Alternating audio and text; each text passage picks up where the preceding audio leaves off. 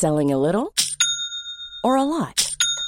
Shopify helps you do your thing however you cha-ching. Shopify is the global commerce platform that helps you sell at every stage of your business. From the launch your online shop stage to the first real-life store stage, all the way to the did we just hit a million orders stage. Shopify is there to help you grow. Shopify helps you turn browsers into buyers with the internet's best converting checkout. 36% better on average compared to other leading commerce platforms. Because businesses that grow, grow with Shopify. Get a $1 per month trial period at shopify.com/work. Shopify.com/work.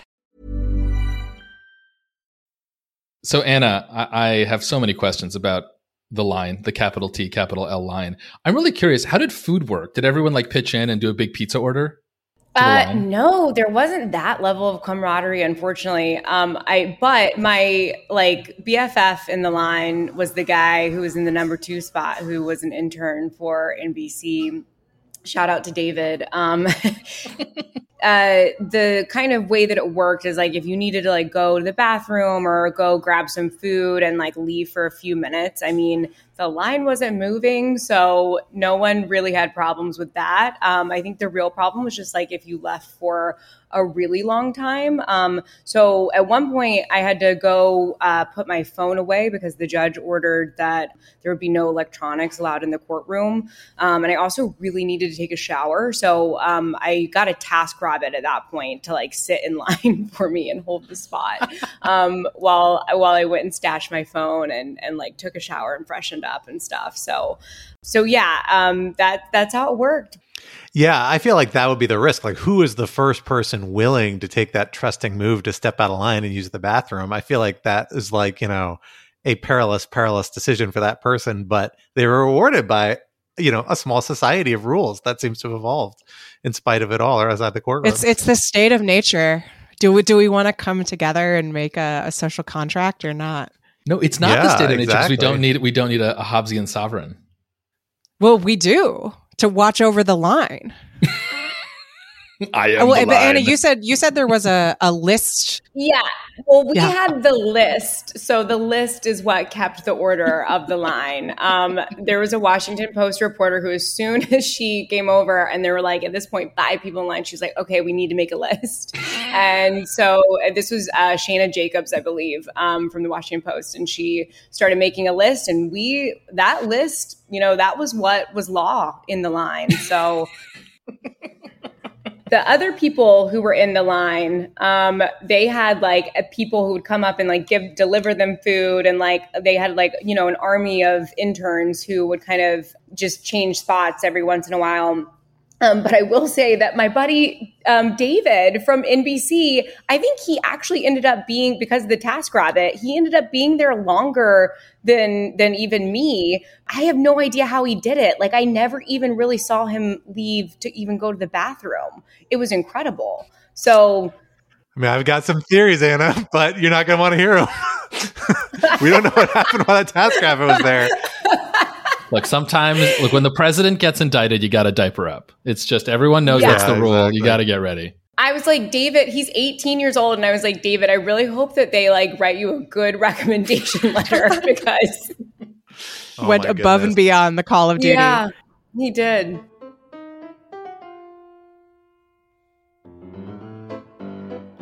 Hello, everyone, and welcome back to Rational Security. I am one of your co-hosts, Scott R. Anderson, and I am very excited to be back in our virtual studio with my other 2 regular co-hosts, Alan Rosenstein. Hello. And Quinta Jurecic. Hello. And we are thrilled to have with us the lawfare woman of the hour, our hero of the moment, Anna Bower, fresh off of a extended detail waiting outside a courthouse in Miami for the arraignment of one former president, Donald J. Trump. Anna, thank you so much for giving up even more sleep to come join us here today on Rational Security. Happy to be here. You look suspiciously awake. Yeah. Oh, no, I'm so tired. I'm exhausted. People, when we recorded the live stream right after the arraignment, people were texting me afterward to be like, oh, this is really interesting. And I'm like, I have no idea what I said because I'm completely delirious. So you seemed very awake. Well, that's good to know. Thank you, Quinta. So hopefully I'm a little bit more awake now, but I'm still very tired. So you're to have us believe you did not go straight from the line to the club, because I feel like that is that would be a real Miami move at that point. Oh my God, no, I didn't go straight from the line to the club, but to be honest, because I went straight from the line to the arraignment, to the live stream, to the writing the piece. There's a much less compelling song than the hotel lobby bit, but that's fine. Keep going. But I should have gone to the club after the piece published, but I didn't. So maybe, it's Miami. You never know. Maybe there's a club open in the middle of the day before my flight. So I'll get the true Miami experience. And there will be other hearings. I think we can say that with confidence. I don't know if Fulton, Georgia, or Bedminster, New Jersey have quite the same salsa scene, but my fingers crossed for you. Hey, Walt Nauda's got an arraignment hearing in 2 weeks' time, so maybe that's my chance. There you go. Well, we are thrilled to have you here today for what we are calling in your honor the You Want Her in the Line, You Need Her in the Line edition of Rational Security, where we are committing 2/3 to the story that you are helping us cover and different aspects of it, because it is probably the biggest national security news we've had in a very long time. In terms of national news, probably, but maybe one of the biggest stories in years. And that is, of course, the federal indictment of former President Donald J. Trump. So we're going to talk about a few aspects of that and one other story that's popped up on the radar just for a little diversity and reminding ourselves that there are other things to talk about in the world. A reminder we are all going to need a couple times over the months and weeks to come, I have no doubt. First up, Aileen. Please don't take this case just because you can. I thought that was okay. I was a much better singer than I am. I should have delegated this to you. Former President Donald J. Trump was arraigned in federal court on Tuesday, the first step in a criminal trial expected to be overseen by none other than our old friend, Judge Aileen Cannon. Will the charges for unlawful retention or obstruction of justice stick, and where is the trial likely to go from here? Topic 2. It's a reign in men. The indictment of former President Donald Trump in the Mar-a-Lago investigation is the first of its kind, but will it be the last? What else is the special counsel investigating, and are there other charges he might pursue against Trump or against others? And topic 3, Che Guevara. Washington is up in arms over a spy station that China is setting up in Cuba, or might have been operating for years. How big a deal is this? Are the reactions high-minded or hyperbole? For our first topic, I'm going to hand it over to me to get us started, because we don't need to do much introduction. I think most people listening to this podcast have been following the news. But of course, we had the indictment of former President Donald J. Trump last week on 37 charges alongside a co-conspirator, Walt Nauda, his former White House valet, now Mar-a-Lago valet. Those charges include 31 charges of unlawful retention of classified documents, or unlawful retention of documents, most of which are classified, all but one of which appear to be marked as classified under the Espionage Act, a number of charges of different types of obstruction of justice, and a pair of false statement charges. This is, of course, a historical move, the first time a former president has ever been indicted on federal charges in federal court. And we saw former President Trump arraigned not yesterday before that federal courthouse in Miami, where Anna was present to witness it. Why don't we start with that arraignment, and then we can go out from there. Anna, what do we learn, or what did you observe kind of at the actual hearing itself that maybe gave some hints about directions this case may go, the way Trump and Nauda appear to be positioned to handle it? There are open questions about who's representing them. There are open questions about, how are they going to approach these charges? So tell us a little about what you saw yesterday and what we should be looking at in the days to come in terms of what's coming next in this trial. Yeah, well, as most of our listeners will know, an arraignment is a pretty brief and usually unremarkable proceeding. It just often is, a matter of pleading guilty or not guilty. And then, one of the big questions is what the conditions of release will be, whether the defendant will be placed in custodial detention pending trial. So yesterday, I think that there's a few things, though, that we did learn. One is that DOJ was willing to be very lenient with Trump in terms of his conditions of release. it was revealed that the government recommended basically that Trump and Nauta be released on their own personal recognizance, which means that, they could be released from custody without having to pay any bail. We also learned that, the government was willing to waive a whole, matter of typical standard conditions. So, for example, usually defendants in the Southern District of Florida who are released pending trial would, have conditions that include getting permission from the court to go outside of the state of Florida. So things like that just the government said, we don't think that this should apply to Trump. And having, seen and watched and covered a lot of criminal defense cases, that's really unusual, especially in a case like this that involves national security and, our nation's secrets. That is something that is really unusual. So I think that we learned that, DOJ in that sense is willing to, show some leniency. In terms of just some other smaller things, Trump's counsel issue that you raised, Scott, is I think something to watch. It was very noticeable that Trump was always kind of leaning over towards Blanche, who is Todd Blanche, the attorney from New York, who is one of Trump's attorneys in the case brought by Manhattan DA Alvin Bragg. But he's now also representing Trump in the Mar-a-Lago documents case. Also present was Chris Kise, who is the former Florida Solicitor General, who was representing Trump at least for some time in the special master litigation before Judge Cannon, but had a pretty minimal role. And it seemed very much like Trump was always speaking with Blanche. Blanche was the one who was making representations to the court, and Kise had a very minimal role to play, and Trump did not seem to make any efforts to speak with him at the table. So I think that that's interesting and potentially a sign that Kise will maybe have a pretty minimal role there. And then the other thing, too, that is maybe doesn't really mean anything at all, but was really interesting. And I almost kind of thought I hallucinated it, but it's since been confirmed by other media reports. Jack Smith was in the room.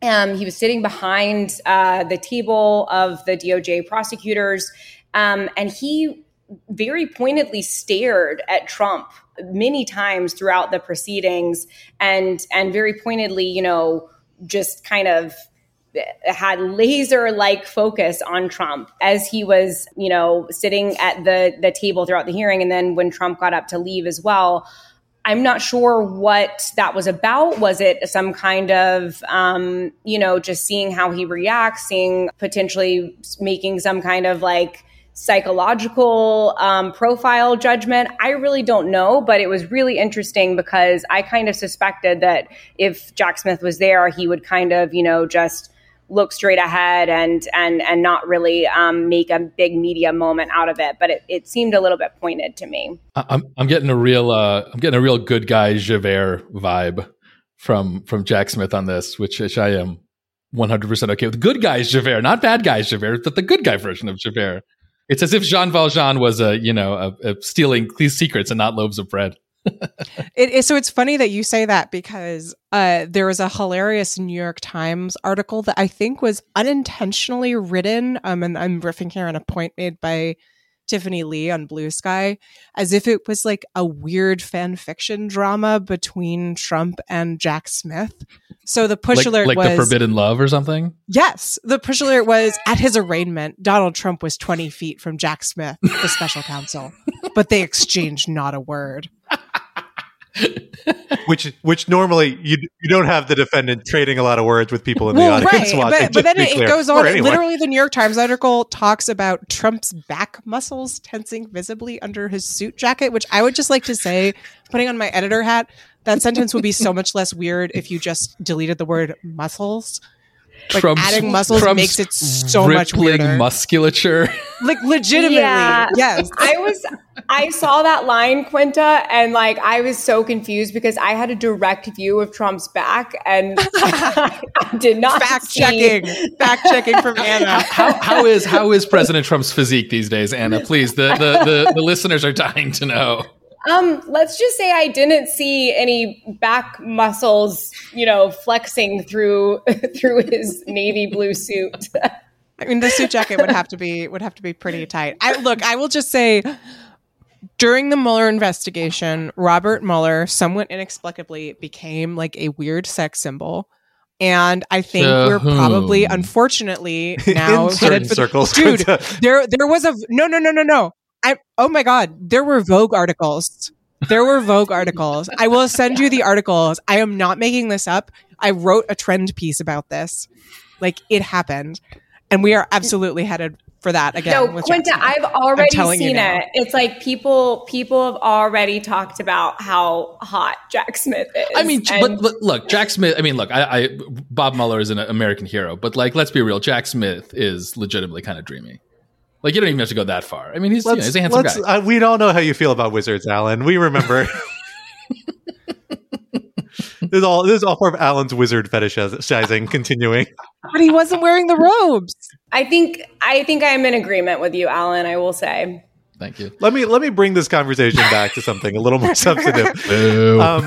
So this is a new environment for Trump. It's an environment we haven't seen Trump in before, in a trial environment, except in his New York arraignment during separate charges there. And it's one we're going to see him in multiple times in the years to come. I think we are fully expecting another indictment in Georgia. It may not come, but that's where all the tea leaves seem to be pointing. As we're going to talk about in a few minutes, there might be other indictments arising from the special counsel's work. Quinta, you wrote this week about how Trump and his usual approach to shaping narrative engages with a court atmosphere and is likely to continue to be. In both arraignments, he was fairly sedate. And then as soon as he steps out, he gives a very blustery speech in an event for a major fundraising event for him with, I think, $1,000 tickets, the event last night that he spoke at, where he very much, frankly, crosses, if not at least treads up to, and if not crosses the lines of propriety that would normally be allowed for a criminal defendant in a lot of other circumstances in terms of insulting the prosecutor, leveling vague threats against them and their family members in some cases. Tell us how you think Trump is going to fare in this court environment, Quinta. Like, what was your thesis in this Atlantic piece I saw you wrote on this yesterday about what the challenges it's going to pose for him and how he usually engages these sorts of challenges? Yeah, so for the record, listeners, Scott and I did not plan this with Scott, and he just dropped this on me right now. So I did not know that this log rolling would happen, but I'm glad that you liked the article. Piece. So look, I think that what we have seen throughout Trump's presidency and post-presidency again and again is that for all that he loves to sue people, his rhetorical style is really poorly suited to the courtroom. And what I mean by that is that he is someone who lies, tells stories, says whatever is convenient at the time. And a courtroom is an environment where what you can say and when you can say it and the kinds of arguments that you can make are very heavily regulated by a judge who has the power to say, slap your lawyer with an enormous fine or put their bar license into question if they lie. And a recent example, for example, we saw in the 2020 election litigation where Trump would go out there, and make crazy statements about how the election had been stolen. His lawyers would walk into courtrooms and most of the time were not able to make those same arguments in court because they weren't true. And those lawyers who did try to make those arguments anyway have been facing bar investigations. And so in that respect, I think that, obviously, as you said, the criminal courtroom is a new space for Trump, a federal criminal courtroom. And it's not a particularly hospitable space for his sort of mode of rhetorical engagement.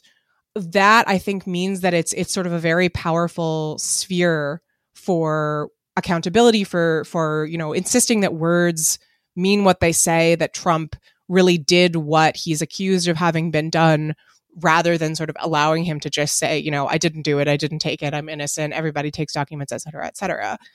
The twist, I think, and the thing that's important to keep in mind is that we have this kind of interesting dynamic where at the same time as the courts to many Trump opponents have become this kind of space of truth and a way to kind of cut through lies in the Trump era and the post-Trump era. Of course, at the same time, the courts have been facing a massive crisis of public legitimacy, in large part because of the massive number of conservative judges and justices appointed by Trump during his term, one of whom, of course, is Judge Eileen Cannon.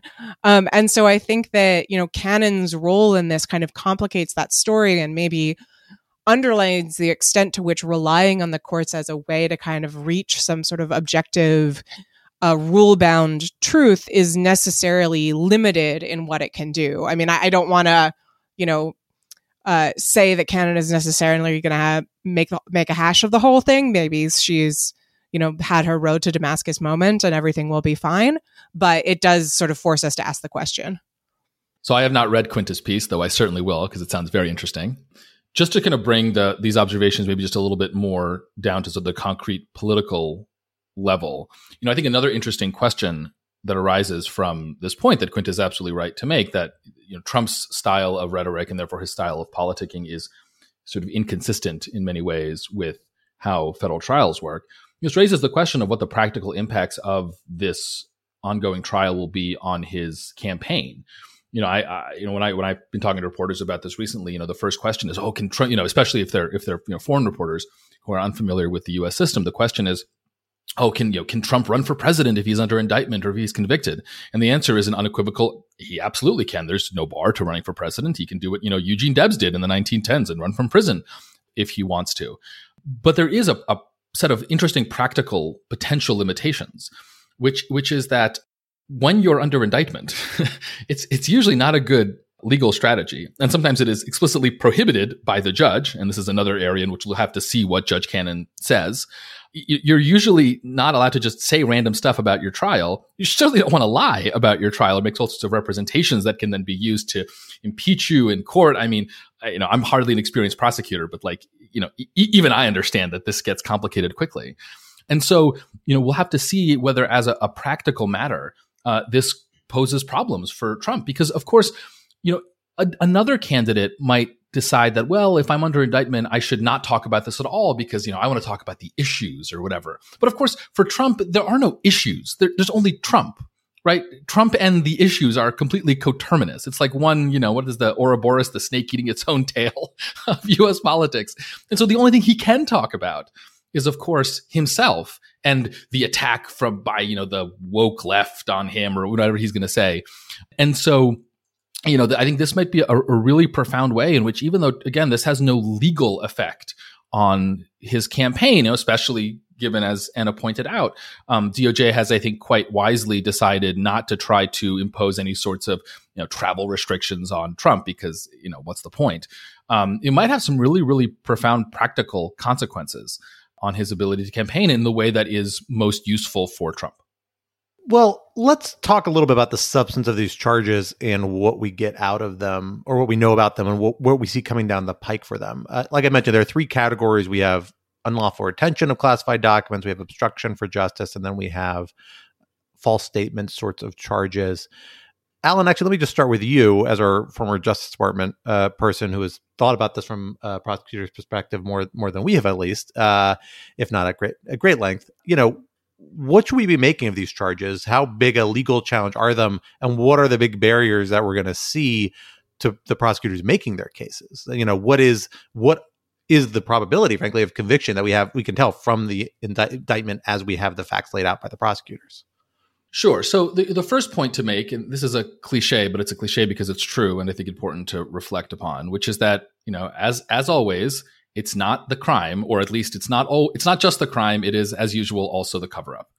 And so, it is notable that not only you have very strong substantive allegations regarding the classified documents, but you have just such a wealth of evidence regarding obstruction and false statements and conspiracy for obstruction and sort of all of that. And again, it just shows how much trouble Trump, and to be honest, not just Trump, but so many people make after they've committed a crime in trying to cover it up, which is something that DOJ will happily nail you for. The other thing to say is, and again, it's important, even with someone like Trump, to note that allegations are just that, and he is presumed innocent until his guilt is established by a unanimous jury beyond a reasonable doubt. All that being said, the evidence, at least to my mind, is pretty close to overwhelming. I mean, what is there to say at this point? Part of it is because so much of it has already been disclosed through reporting. Part of it is also because, obviously, as part of the investigation, the special counsel has gotten access to recordings of Trump admitting that he had this classified information and he hadn't declassified it, and he knew it was classified, and he was showing it to people. Interviews with witnesses, including Trump's lawyers. And man, whenever you can get whenever someone can hang the crime fraud exception to attorney-client privilege over your head, you are in trouble, because when stuff comes out of your lawyer's mouth, that's really bad for you. On and on and on. So, I've been asked, sometimes the last couple of days, is this the strongest? Is this the case that presents Trump with the most danger? Is this the strongest case against Trump? And I think in terms of the seriousness of the offense, no, right? I think the Georgia case is more serious. I think obviously if he's, indicted for inciting an insurrection against the Capitol, which I hope he is indicted for, that's a more serious case. But in terms of the combination of seriousness and probability of success, I think there's no question that this is his most dangerous case, right? Because the allegations are quite serious. Like substantively, it's a big deal. He's not going to get a 20-year maximum mandatory, or he's not going to get a 20-year maximum sentence. But the sentencing guidelines are several years, and even if that's knocked down to whatever house arrest or probation, it's he's under serious legal jeopardy here, and the facts are just so remarkably clear, and there's so much evidence for it. Now, again, cases can fall apart at any moment for any reason, right? DOJ has walked into courtrooms with the most buttoned up of cases, and it just goes to hell. And you never know what will happen. So we always have to keep that possibility in mind. And that's especially true where, we can talk about this, I'm sure, more today. You have a judge who, at least in the past, has made such a hash of Trump-related investigations. Again, I'm with Quinta. I want to give the benefit of the doubt, and I want to hope that she has had her, come to Jesus moment with respect to this. It's certainly possible that she has. It's also possible that she's decided to go all in on the other side. We'll have to see. But there are certainly ways in which she can muck up the prosecution, especially with respect to the issue of classified information and whether she gives DOJ the kind of appropriate leeway to bring evidence regarding classified documents into court without requiring DOJ to, spill nuclear secrets, and more generally, whether she is expeditious in these rulings so this does not drag out for years and years and years. So, just one point on the seriousness, though. I don't think any of these charges I think there aren't any of the charges we're expecting against Trump or the New York charges actually carry any stiffer penalties than these. I think these actually max out the maximum penalties. There's a little difference about what you actually get under the guidelines. But I actually think these are the most, in terms of legal penalty, the outer range of possibility. I actually think these are just as serious as any charge we're expecting to come, if not more serious. I think that's right. It's 20 years. It's up to 20 years is the guideline. I think that's right. And I mean, I think the most serious charge that would be brought with respect to January 6th on the federal level is incitement to insurrection, which I think also has a 20-year maximum. Look, I haven't done the sentencing guidelines calculations, but I just think that there is a kind of a vibe, which is that classified information stuff is bad, but if he is indicted and prosecuted both legally and in the court of public opinion for inciting an attack on the Capitol, that is just kind of generally more serious. The point is just that's going to be harder to get a conviction on than these very straightforward document lying charges. I will say it will be quite funny if they end up prosecuting him for taking classified documents, but not for inciting an insurrection, just because of what it says about where the federal government's priorities are. Well, so Alan raised this question about Aileen Cannon. Let me come back to you on that, Anna, because I know you spent a lot of time thinking about Aileen Cannon, watching Aileen Cannon work around the magistrate judge proceedings, which you were able to observe parts of as well. Tell us a little about what you're expecting. I mean, the areas where we know there are going to be pretrial decisions are CIPA, although CIPA has interlocutory appeal provisions to the 11th Circuit, so maybe a little less discretion there. Attorney-client privilege, we actually haven't seen this court rule on the admissibility of attorney-client privilege information under the crime fraud exception before the jury. And then there's a typical array of pretrial issues, which probably are going to be extra weird this time, I guess, because it's a weird defendant in a weird context. Do you have a sense about what you expect from Judge Cannon, or what we might expect, and maybe how prosecutors appear to be ready to approach or engage with Judge Cannon so far? I know it's early, so maybe not, but what would you expect from how they've approached other aspects of this case? Right. So, I mean, I will say that, Judge Cannon, I think one thing we do know about her is that she doesn't have a whole lot of experience and expertise in national security law and the law around classified documents. So I think that, potentially, there will be a learning curve there. And I certainly think that if what we saw in the special master litigation continues, then, that learning curve might be a quite steep one. And one that, will not benefit the Justice Department. Is it a learning curve if it steeps downwards? Can you have a downward steeping learning curve? Yeah, I don't know. But I will say, in terms of some of the other pretrial motions that will go on beyond that, something that I suspect we might see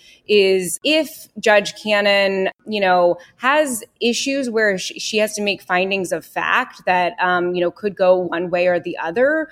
Based on what I saw in the special master litigation and her kind of demeanor towards some of the representations that Trump's team was making during that litigation, it seems like she's very willing to kind of, find in favor of whatever, Trump's team is saying it happened, as opposed to what the Justice Department is representing. And that's a huge deal at the district court level because, it's very much the case that courts of appeal have a very kind of deferential view towards what findings of fact are made by the district court judge. So I think that that's something to watch for, although I certainly do take the point that, we don't know yet to what extent the 11th Circuit's rebuke of Judge Cannon might have had some kind of impact on her and kind of tempered some of her inclinations to find in Trump's favor. And we also, there's other things as well, including, as I believe it was Marcy Wheeler of Empty Wheel who pointed this out, that I don't think that Judge Cannon during the special master litigation had read the affidavit and search warrant that Magistrate Judge Reinhart had issued for the search at Mar-a-Lago back in August. Can I ask a question about that, actually? Yeah. How is that possible? I mean, it's not like she needed special access to it. It was in the public domain. Yeah, I'm not sure. I need to go back and look at the filings about this. But I think that there was no need for her to read it to make, is that right? In terms of to make the decision on the special master litigation, they did make some representations about, the warrant potentially being invalid and that kind of thing. But she never, to my memory, it was like she kind of hinted at there might be some of those Fourth Amendment concerns, but never really made any representations in terms of, what the warrant itself said. It was kind of just based on what Trustee and Trump's team claimed. And I think at one point they asked her to read it, to my memory, or they asked if they could submit something with the warrant, and she declined to take it into consideration. That's like a very fuzzy memory, though, that I need to go back and look at the filing. So someone check me if I'm wrong on that.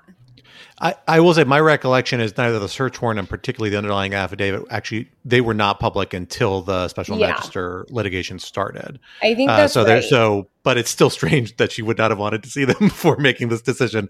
Very, very fair critique there, I think.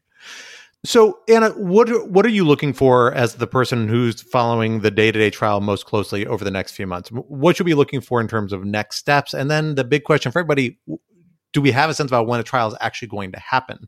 Or is that just too contingent on too many other intermediary decisions to really know at this point? Yeah. So I mean, right now, this was before Judge Goodman at the arraignment, and Judge Goodman made a point of saying, I'm just a temporary stand-in. This is Judge Cannon's case, and so he really didn't set an immediate next step other than setting the arraignment hearing for Nauta, who was not arraigned yet because his counsel, Stanley Woodward, needed to get local counsel to appear just under the local rules. That was a requirement. And so Nauta's arraignment was continued for another 2 weeks. So that will happen as an immediate next step. Beyond that, we don't have any kind of immediate scheduling orders. There will be some routine discovery that will happen. There will be the SEPA issues that arise, which I think that probably, Scott, you can talk more intelligently about the SEPA issues than I can. And then, you'll move into pretrial motions, whether that's motions to suppress or, other motions. And then you move into the trial phase, which I think will be very far off in the distance. So, I don't know how much we can say right now about when exactly things will start to happen. I will mention that one other thing we'll be looking for is this witness list that the government was asked to produce related to Trump and Nauta's conditions of release. The judge said that, the government should come up with this list of potential fact witnesses, and that list would be the list of people who Trump and Nauta are not allowed to speak to about the case. They can, speak to them, so it's not just like a absolute no contact order, but they can't speak about the case unless it's through counsel. So whether or not that will be made public is unclear. It seems to me that probably it'll be redacted or sealed, just because there's a lot of witnesses that they might not want to make public, whether because of safety concerns or something else. So I think that kind of sums up what we're looking for next. Does anyone have anything to add to that? No, I think that just about covers it. We're going to send you back to Miami, Anna. Yeah, for better or for worse. But this time we'll send you with a list of restaurants to hit as well, so that you have a good time. and maybe I'll finally hit the clubs next time. There you go. After the line. Just make sure you lock all your classified documents in the bathroom for safekeeping. Or put them on the club stage. I was going to say, I prefer to keep them in my ballroom, Quinta. So yeah, you can call them DJSCI or something.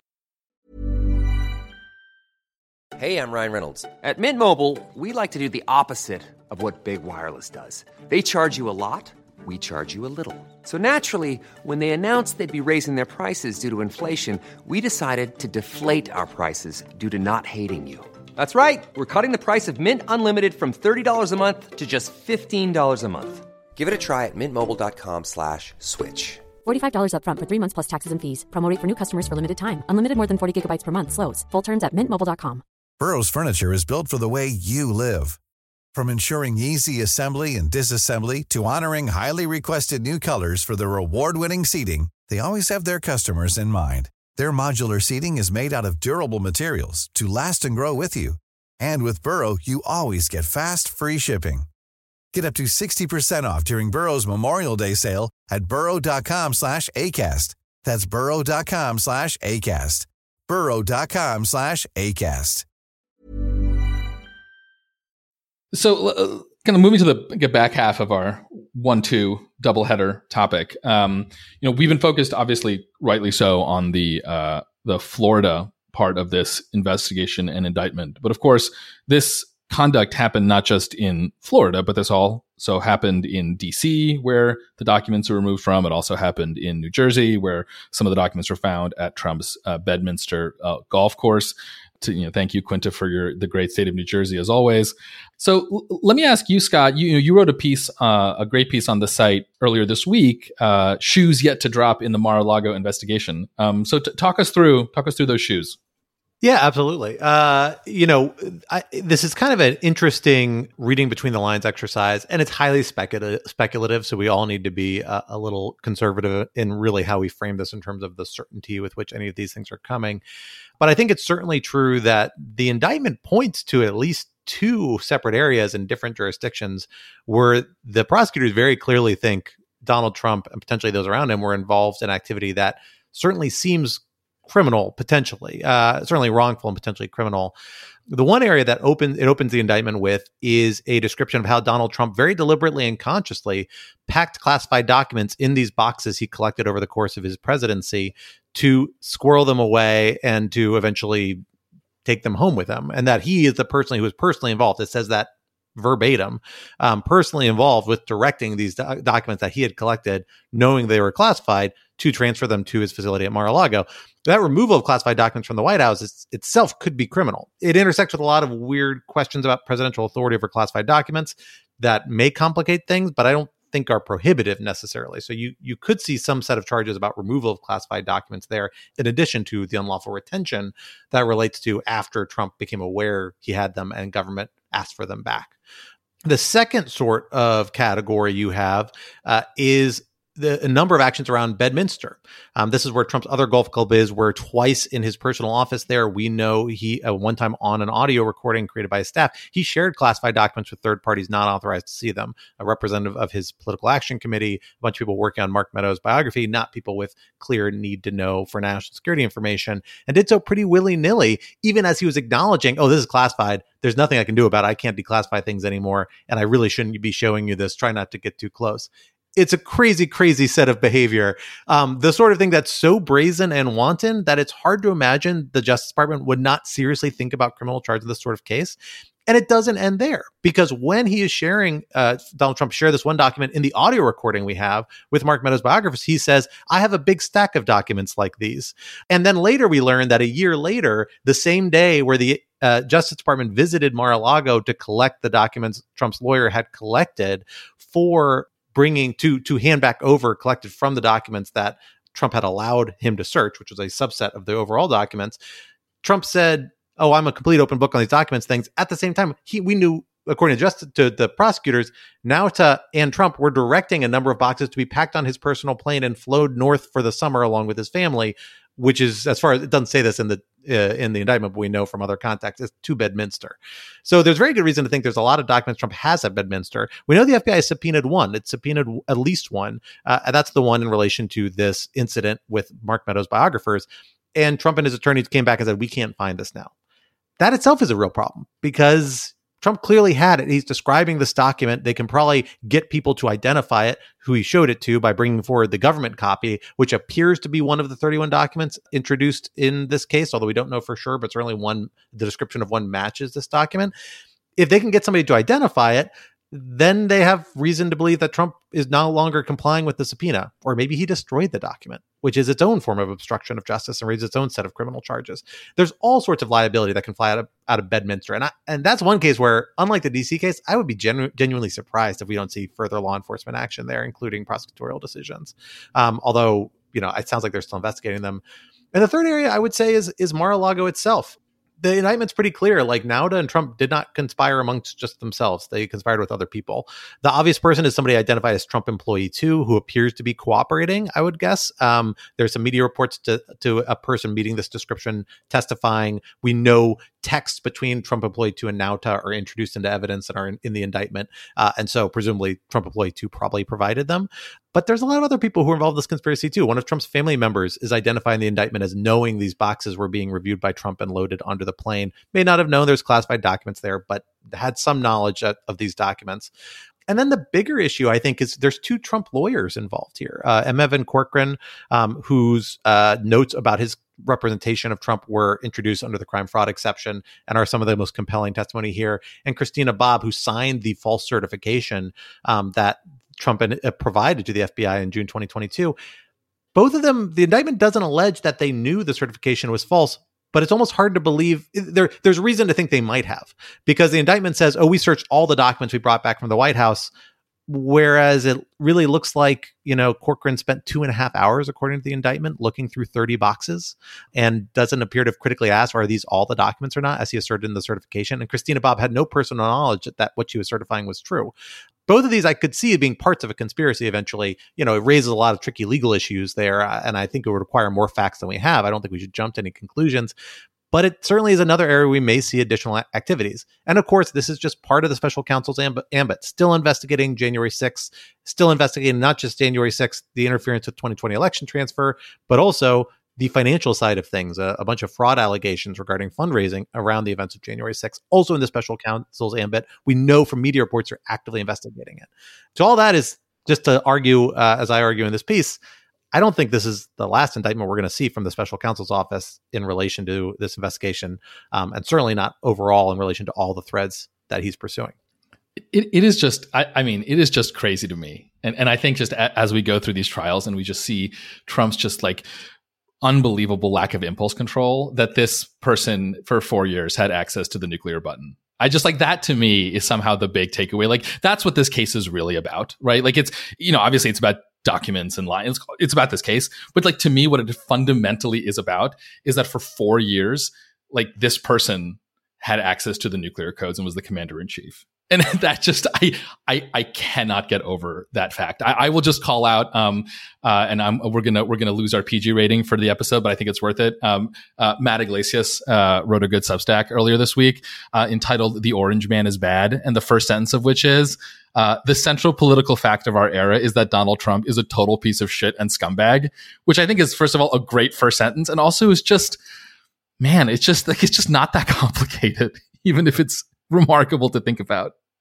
That's actually is kind of a tricky, interesting narrative, a point that I think this case, as we already see in the Mar-a-Lago context, and other aspects of it as it come forward are going to play into kind of the public imagination, right? And we're already seeing threads of this beginning to get pulled at, even as we're seeing a lot of Republicans coming to Trump's defense. We've seen Nikki Haley and Tim Scott both begin to walk this weird line of kind of dual attack, saying, we don't like DOJ is doing this. It's too aggressive. It raises democracy concerns. But also it looks like Trump acted really irresponsibly here.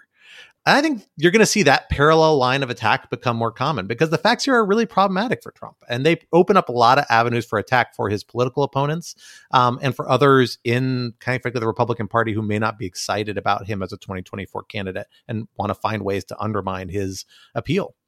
Yeah, I mean, when it comes to the January 6th investigation, I think there's been some interesting signs that things are moving forward again after a period of dormancy, perhaps as the special counsel's office focused on what was happening at Mar-a-Lago. So, of course, we do know that a few months ago, Mike Pence testified before the grand jury. We just got some opinions from the chief judge of the district court in D.C. unsealed about what topics he could testify on.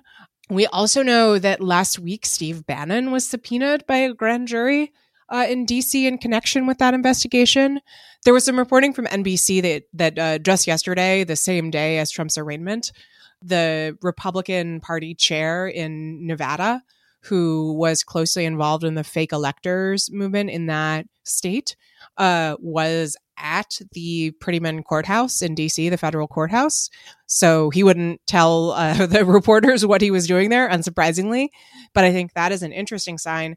And then there is also some indication that the special counsel is, for whatever reason, has been interviewing people about the firing of Chris Krebs, the head of CISA, the Cybersecurity Information Security Agency, who listeners might recall Trump fired in what I think is known technically as a fit of pique after Krebs tweeted in fall 2020 that the election had been secure and that there hadn't been fraud. So all of those things suggest that this investigation is certainly moving forward. I will confess, I think that the Nevada prong makes sense with what we know about the fake electors portion of the investigation.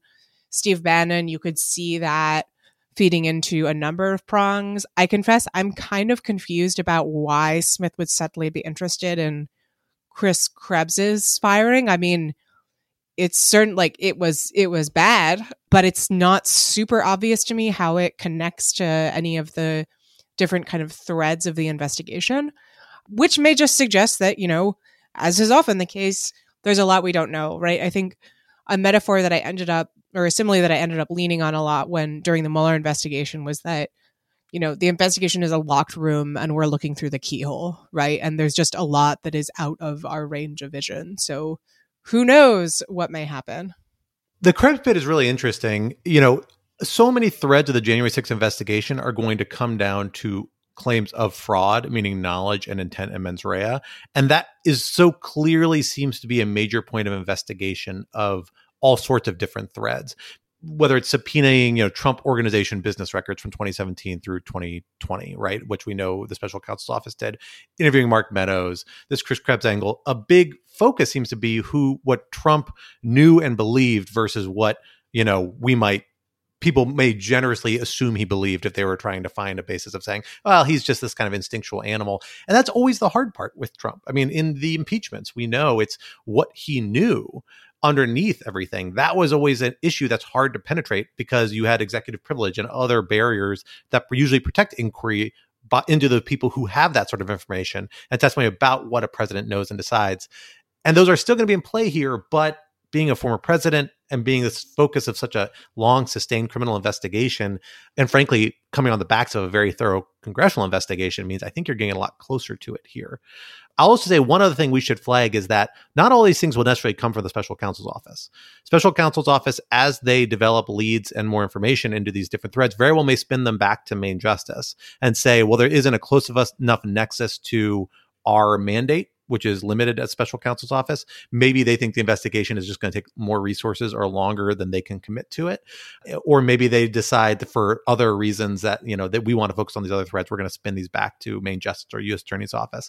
And so we might see investigation come out of that. I suspect that's what's going to happen with some of these January 6th threads that can be broken off. So example, the Green Team thread, as we call it, in reference to the January 6th committee report about a fundraising fraud, doesn't really look like it clearly involves Trump himself, at least according to the January 6th annex. Involves a lot of other people who worked in the Trump campaign. And so you could see that getting spun off to say, well, this is really separate from our mandate and is something a U.S. Attorney's Office or another part of DOJ could handle. So I wouldn't be surprised if we see that happening down the road as well. And I don't know when exactly we would get notice of that. I suspect not until we see other elements of DOJ begin to take investigatory steps. Yeah, and I would just say, Scott, I think you're right about the Chris Krebs element being probably about what Trump knew. It kind of reminds me of the interest that, the January 6th committee and Fulton County prosecutors and I believe I think that this was also an element of the special counsel's January 6th investigation, but the interest in the firing of BJ Pak, who was, one of the AUSAs in the Northern District of Georgia, who had been, investigating some claims of fraud and that aspect of, I believe, the Fulton County District Attorney's investigation goes to what Trump was being told and what he knew, because, there's a lot that we know from transcripts from relevant people who were involved in that. It just, kind of reveals what Trump knew and what he was being told. So I certainly would agree with you that likely seems to be what the Chris Krebs interest is related to. So there is one last investigatory thread here that we know is about to come to a head and that you've been following really closely, Anna. Can you give us and that, of course, is Fulton County in Georgia. We've already referenced a few times. Can you give us a little bit of sense about what your current sense of what we should be expecting in August when we finally get a final decision, or it sounds like we're going to finally get a decision out of Fulton County, and including any charges that might be brought and what you're expecting there? Sure. So as background, the Fulton County District Attorney, as most listeners will recall, has strongly hinted that she will make charging decisions sometime between the end of July and the middle of August.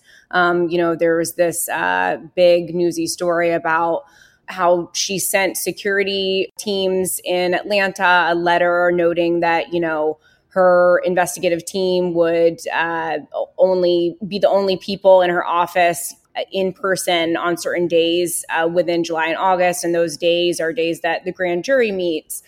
So we have some inclination or some reason to believe that the Fulton County District Attorney will pursue some charges in its ongoing investigation.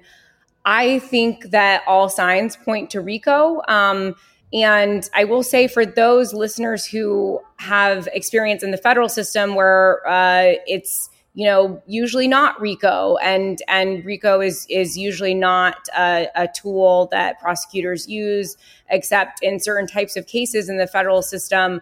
But Georgia has a much broader RICO state statute. And it also is just something that prosecutors in Georgia tend to use more frequently, even for cases that seem like they probably shouldn't be charged under the RICO statute. So, for example, there was a case that involved, a ring of teachers who were kind of coordinating to have their students cheat on exams in public high schools in Atlanta in 2013. That was a RICO case, and many of those teachers were convicted. But there's also other examples as well that involve, court clerks who kind of misuse the filing and payment system.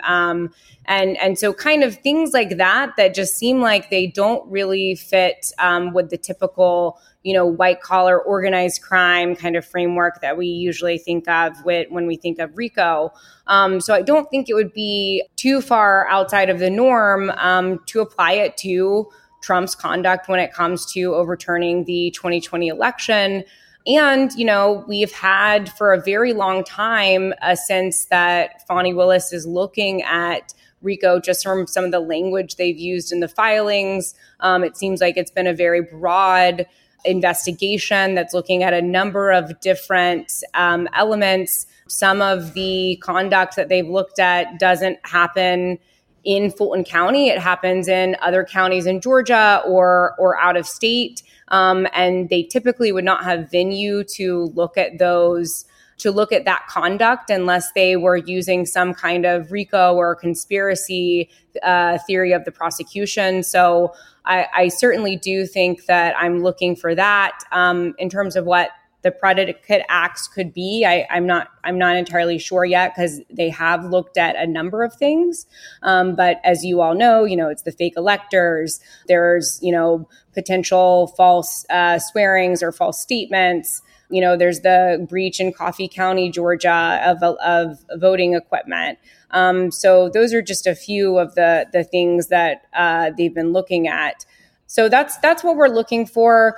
And I will note that we did have some reporting yesterday. I can't recall which outlet first reported it, but it kind of flew under the radar, which is that the Fulton County Prosecutor's Office sent down a security team to Miami to kind of scout out what was going on with the security situation down here. So that very much seems to signal again and just kind of reconfirm what we already have reason to believe, which is that Fani Willis has her sights set on potentially charging Trump. So I think that kind of sums up what's going on in Fulton County, but I'm certainly looking forward to continue to report on whatever develops there in July and August. All right. Well, thank you. That we certainly have a lot of threads to continue to follow this story in the year to come. But that is not the only topic we have to discuss today on national security. Quinta, do you want to tee us up for our final topic? Yeah. So let's take a quick sail about 100 miles south of Florida, where we've spent so much of this episode, and talk about what is apparently a pre-existing Chinese intelligence facility on the island of Cuba to eavesdrop on U.S. communications. So the Wall Street Journal reported last week, I believe, that Cuba and China had reached a deal to have China establish a listening facility on the island. The New York Times then reported that, in fact, the listening facility already existed and had been a problem for the U.S. government since the Trump administration, in fact. Obviously, the news of this precipitated an enormous amount of condemnation in Congress and elsewhere. And I think there's now this kind of question of, what happens now? I will note that I think both the New York Times and the Wall Street Journal article had helpful little paragraphs saying, this isn't the first time that a major U.S. adversary has attempted to station something in Cuba. Remember the Cuban Missile Crisis, which I will say I personally did not find. No one remembers the Cuban Missile Crisis. Hugely reassuring. Yeah. So Scott, as our foreign policy head, first off, just what do you make of this, and how is the U.S. going to respond? How can the U.S. respond? So I want to turn to that, but I also think there's two material facts in context here that we need to should bear in mind about this story as it kind of manifests. One of those things is that this story came out a few days after reports that Secretary of State Anthony Blinken was planning to visit China. We now know that that trip is set to take place this week. I don't think that's a coincidence, personally. I think a story like this, particularly because it appears to be largely information that's been known to the intelligence community, there's a new element of it in that there's a secret agreement, but it's not clear it materially changes the nature of the activity going on here, suggests that this may have been a motivated leak, a leak intended to shape narrative around something. And China is one of those topics which is very politically charged. And the second relevant fact, and I feel bad saying this because I don't want to demean the hard work of the reporters at all, who are excellent, but is that this story was broken by the Wall Street Journal. I do think that's indicative because, frankly, a lot of certain types of leaks, I think often, particularly from Republicans in Congress, tend to go to the Journal first. If you disagree with me, Quinta, tell me if you think that's right. Not right, but that's been my kind of anecdotal I will say my observation. impression, obviously the Journal's editorial page is extremely and increasingly far right, but reporters insist on telling you, and they're correct to insist, that there is a firewall, and the news side does not have a good relationship with the editorial side precisely because of that. So that hadn't been my impression, but maybe I'm just not looking at the right stories. But Scott, I feel like you're being coy. What is the implication here, that like someone wants to screw up this China trip and is? Oh leaking? yeah, exactly. Yeah, if I'm not being clear about this, I think this is a story that is being pushed out in substantial part as an effort to kind of put additional pressure on the Biden administration around China issues. That doesn't mean it's not a serious issue. Like, of course, you're going to be worried about China spying on the United States. But, and Max Boot actually had a reasonably good column on this at the Washington Post, kind of putting it in more stark terms, making the point that like this is actually very similar to activities the United States does all the time, and defense is completely legitimate. We fly surveillance planes very transparently at this point because so many cases have occurred of tension over them that have been reported, very close to Chinese territory, in part presumably to intercept electronic communications. And this is just a geographically based version of that. But it's not clear there's any reason that, Cuba is prohibited from doing this by international law, by any other legal system. It may be bad. It's something we don't want Cuba to do. And I think it's a fair criticism to say, well, this is what happens when we deep six our relationship with Cuba, which is something the Trump administration did. And that's very much the line the Biden administration is trying to push back with, saying this is a problem that arises from the Trump administration's handling of this. And its relationship with Cuba. But this is a story that has a lot of political narrative on both sides of it. And it's something that I think is to a substantial extent getting kind of overheated for that reason, and is going to get more overheated. Is this the sort of thing, a massive revelation of anything approaching the Cuban Missile Crisis, the context that people are framing it as, Quinta noted? No, it doesn't really seem to be to me. I think this is typical conduct that's problematic, that we don't like, but is not unexpected from a regional rival like Cuba and a major rival nation worldwide like China. It's the exact sort of thing I frankly would expect to happen. Frankly, we know China has an intelligence presence in Cuba because it came up repeatedly in the context of Havana Syndrome investigations, just as it did with Russia. That's why China and Russia were the two big suspects in that investigation for people who thought it was a result of state behaviors, because they both have substantial intelligence presences in Cuba because of their mutual antagonism to the United States. So, I think it's a story everybody needs to take a deep breath about, and we better to calm down about. But the political incentives are there. Instead, we're seeing people from both sides of the aisle on the Hill really get heated about this. And I think that's unfortunate, because I think it leads to less constructive diplomacy, which is actually what we need at this point, because we've had a freeze out in U.S.-China diplomacy since the balloon incident at the beginning of this year. That looked like it's finally beginning to thaw, and this appears to be an effort to put it back on ice. Yeah, no, I agree with everything Scott said, and I also thought the Max Boot column was useful, and I had very similar response of the idea that we'd be upset at this is sort of absurd. To me, what's interesting about this is just what it shows about China's ambitions about projecting its influence sort of across the globe, and in particular, I think is just another useful data point when we try to think about what sort of major power, what sort of superpower China wants to be. There are always sort of two schools of thought about this. Sort of one school thinks that China wants to displace the United States as the world's great hegemon and spread its influence around the world, and so that we're all speaking Chinese and learning Xi Jinping thought in 20 years. And I think there's sort of the other side, which takes a much more sort of small c conservative view of China and thinks, look, China is fundamentally an inward-looking nation state that just wants to sort of secure its own borders and secure its own control over its region, and does not really have any expansionary or certainly not at this point revolutionary ambitions. Nothing like the Soviet Union did. And it's impossible to sort of answer that question and to know, and in part also because it's a moving target. But what I do think this shows is that whatever your answer to that question is, right, even if you think that China's ambitions are fundamentally somewhat parochial, right, it just wants to be the hegemon in its traditional 5,000-year civilizational sphere of influence.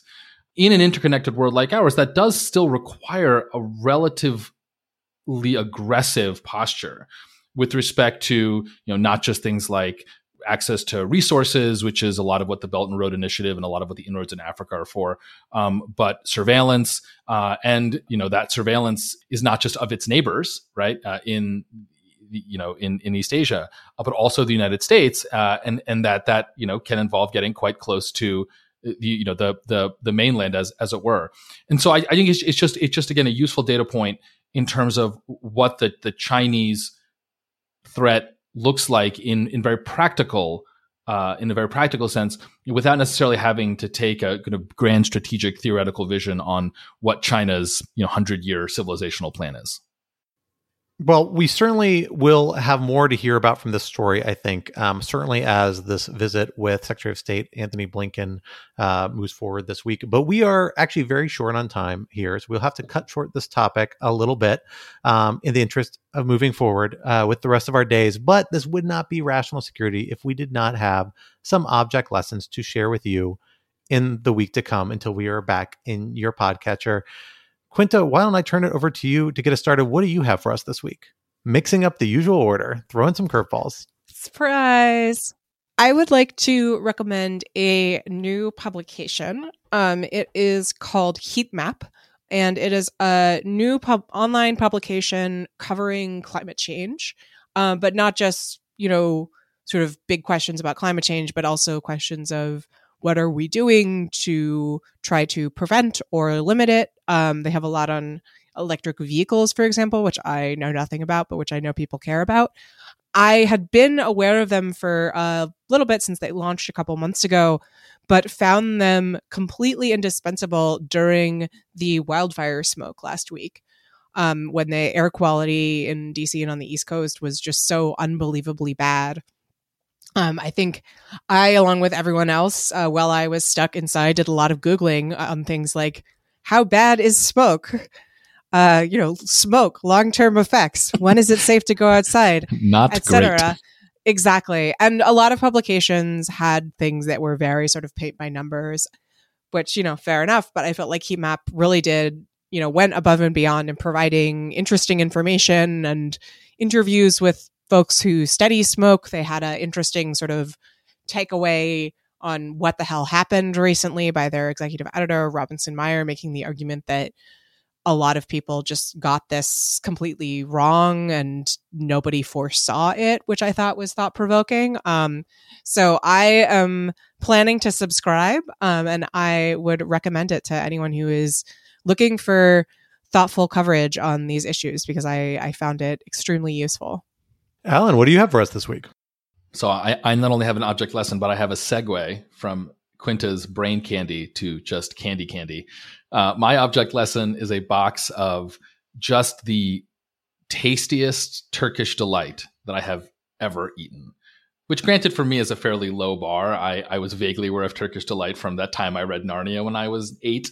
And then I tried it once, and I think it was a bad Turkish Delight. And it was also rose water flavored, which just to me always tastes like perfume. I just do not like that traditional taste. But my parents were recently visited, and they had previously been in Istanbul, and they brought us, my wife and me, this box of Turkish Delight from this company called Hazır Baba, which I think is a traditional, I think it's like a century and a half old Turkish Delight company.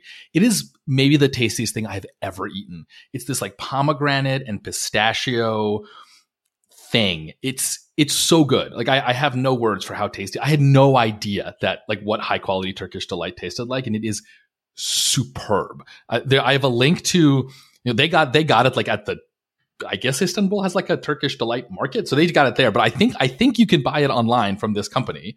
So I have dropped we've put a link in the show notes. It's very expensive. Like this stuff is super spendy. But just once you deserve it to yourself to try Top Flight Turkish Delight. It's so good.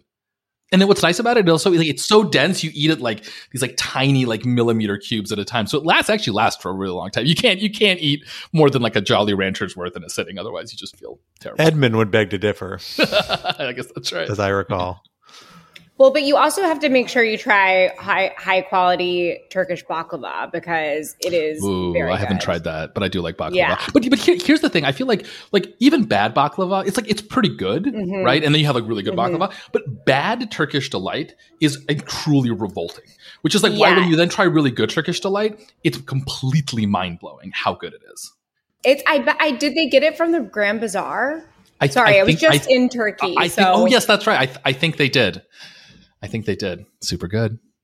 I will say, as somebody who's been around the Middle East a lot, for baklava, you got to go to the actual Arab countries. Arabs do baklava better. They will all agree on that. They'll dispute about which country you go to better. Listeners, send your hate mail to @ScottAnderson on Twitter. It's true. No, but Scott, if you go to like Gaziantep in Turkey, which I mean, it's like right next to, like, it's like there's so many Syrians and like Iraqis who are in that area that it's like it's really good. Like, because the food is more like, it's more like it is in Arab countries, I think, in the eastern part of Turkey, which is where I had the best baklava ever. So I believe it, and I'm sure it's excellent. I'm telling you, you're going to offend Arab folks if you're going to start talking about Turkish baklava with two glowing terms. But the Turkish Delights are amazing, and the presence of pistachio, that's like kind of the key element of both. If you want to find good of either, look for the pistachio presence. That's like one of the key indicators in my experience. For my object lesson this week, I want to stay in the food domain because we are back in a farmer's market season finally once again, and I have been digging into a lot of my favorite seasonal dinners, and I stumbled across one that has gotten a bunch of play. And I'm just going to flag it for people because I think people are beginning to catch on. I want to jump on this hype wagon. And that is for larb. It's got a terrible name. It sounds not appealing, but absolutely delicious dish and a phenomenal farmer's market recipe. For those who don't know, this is like a Thai, can be served warm, can be served cold type of salad, usually made with meat. I'm a vegetarian, as folks know. I usually eat vegan. Yeah, so what do you eat with it? I was going to ask. I find it phenomenal. I make it with tofu in the winter, which is pretty good, but it's phenomenal with mushrooms. And when you go to the farmer's market these days and you can get like those big mixed packs of fresh, different types of wild mushroom, you just shred those up and like cook them in a pan or throw them in the oven with hot oil so they kind of brown up and use that as the base of your larb. And then you grab, you can get everything you need at the farmer's market. You just need some mint, you need some cilantro, you need some basil, get some green onions, throw them in there or some shallots, and it's phenomenal. I grow it all that stuff in my garden. So I usually make just like whole garden except for the mushrooms. Show off. Larbs for like most of the summer, but my garden's not quite there yet. So in anticipation, I got all day making at the farmer's market. So I'll throw some links. There's a couple of recipes I really like. I'll try and populate our show notes with and throw in the Twitter thread because it's just a phenomenal springtime, summertime dish and people need to get on the wagon. So I'm glad Washington Post and New York Times are starting to do it. Follow their lead. Can we buy you one of those grow mushrooms in your basement kits, and then you could really do. I've had them and I've tried, and they're very hard. But I really would. If I could get an oyster mushroom, one of those in a second, I would do it. They're basically like big blocks of sawdust people grow them on, so like it doesn't seem like it'd be that hard. But I haven't been able to make it work. Well, Anna, what do you have to bring us home with this week? Okay. I have to admit, the past week has been so crazy with the Trump news and coming down to Miami that my object lesson is very sad, but it's also very good. So when we were stuck in the Willie D. Ferguson federal courthouse in Miami from 8:30 a.m. to whenever Trump's arraignment ended on, it was yesterday. Like I said during our live stream, time has no meaning to me anymore. But when we were there, the one saving grace is that they had a cafeteria kind of coffee shop situation on the 7th floor of the courthouse. And I don't remember this gentleman's name, but the man who made the coffee there, he was so nice. And he was like, I know exactly what you need. You need a colada, which is a Cuban espresso drink that is has very slightly sweetened and has cinnamon in it. And this man made the best coffee. I think maybe it was just because I've been awake for 24 hours straight at this point, but it was incredible. And so I am now a firm believer that if you ever are in need to have some caffeine, you should choose a colada if you have the choice. So that's my object lesson. That's not sad at all. Yeah. You don't know sad in object lessons. You no, that's need heartwarming. a meeting. Well, I meant sad in the sense that, recommending the coffee on the 7th floor of the Miami Federal Courthouse is guys, it's very simple. Just these days that could come in very handy for a lot of people. Extract documents and then lie about it. You too can end up at the 7th floor of the Miami courthouse. Yeah. I'm sure a couple of listeners will find that very handy at some point in the year or two to come around Miami. But for now, that brings us to the end of this week's episode. Rational Security is, of course, a production of Lawfare. So be sure to visit lawfareblog.com for our show page, for links to past episodes, for our written work and the written work of other Lawfare contributors, and for information on Lawfare's other phenomenal podcast series. And be sure to follow us on Twitter at RATL Security. And be sure to leave a rating or review wherever you might be listening. Also, sign up to become a material supporter of Lawfare at patreon.com/lawfare for an ad-free version of this podcast and other special benefits. Our audio engineer and producer this week was Noam Osband of Go Rodeo, and our music, as always, was performed by Sophia Yan, and we are once again edited by the wonderful Jen Pacha Howell. On behalf of my co-host, Alan and Quinta, and our special guest, Anna Bauer, I am Scott R. Anderson, and we will talk to you next week. Until then, goodbye.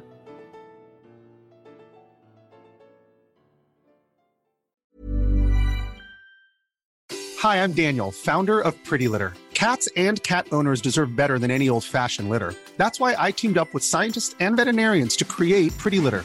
Its innovative crystal formula has superior odor control and weighs up to 80% less than clay litter.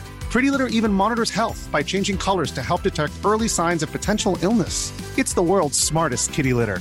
Go to prettylitter.com and use code ACAST for 20% off your first order and a free cat toy. Terms and conditions apply. See site for details.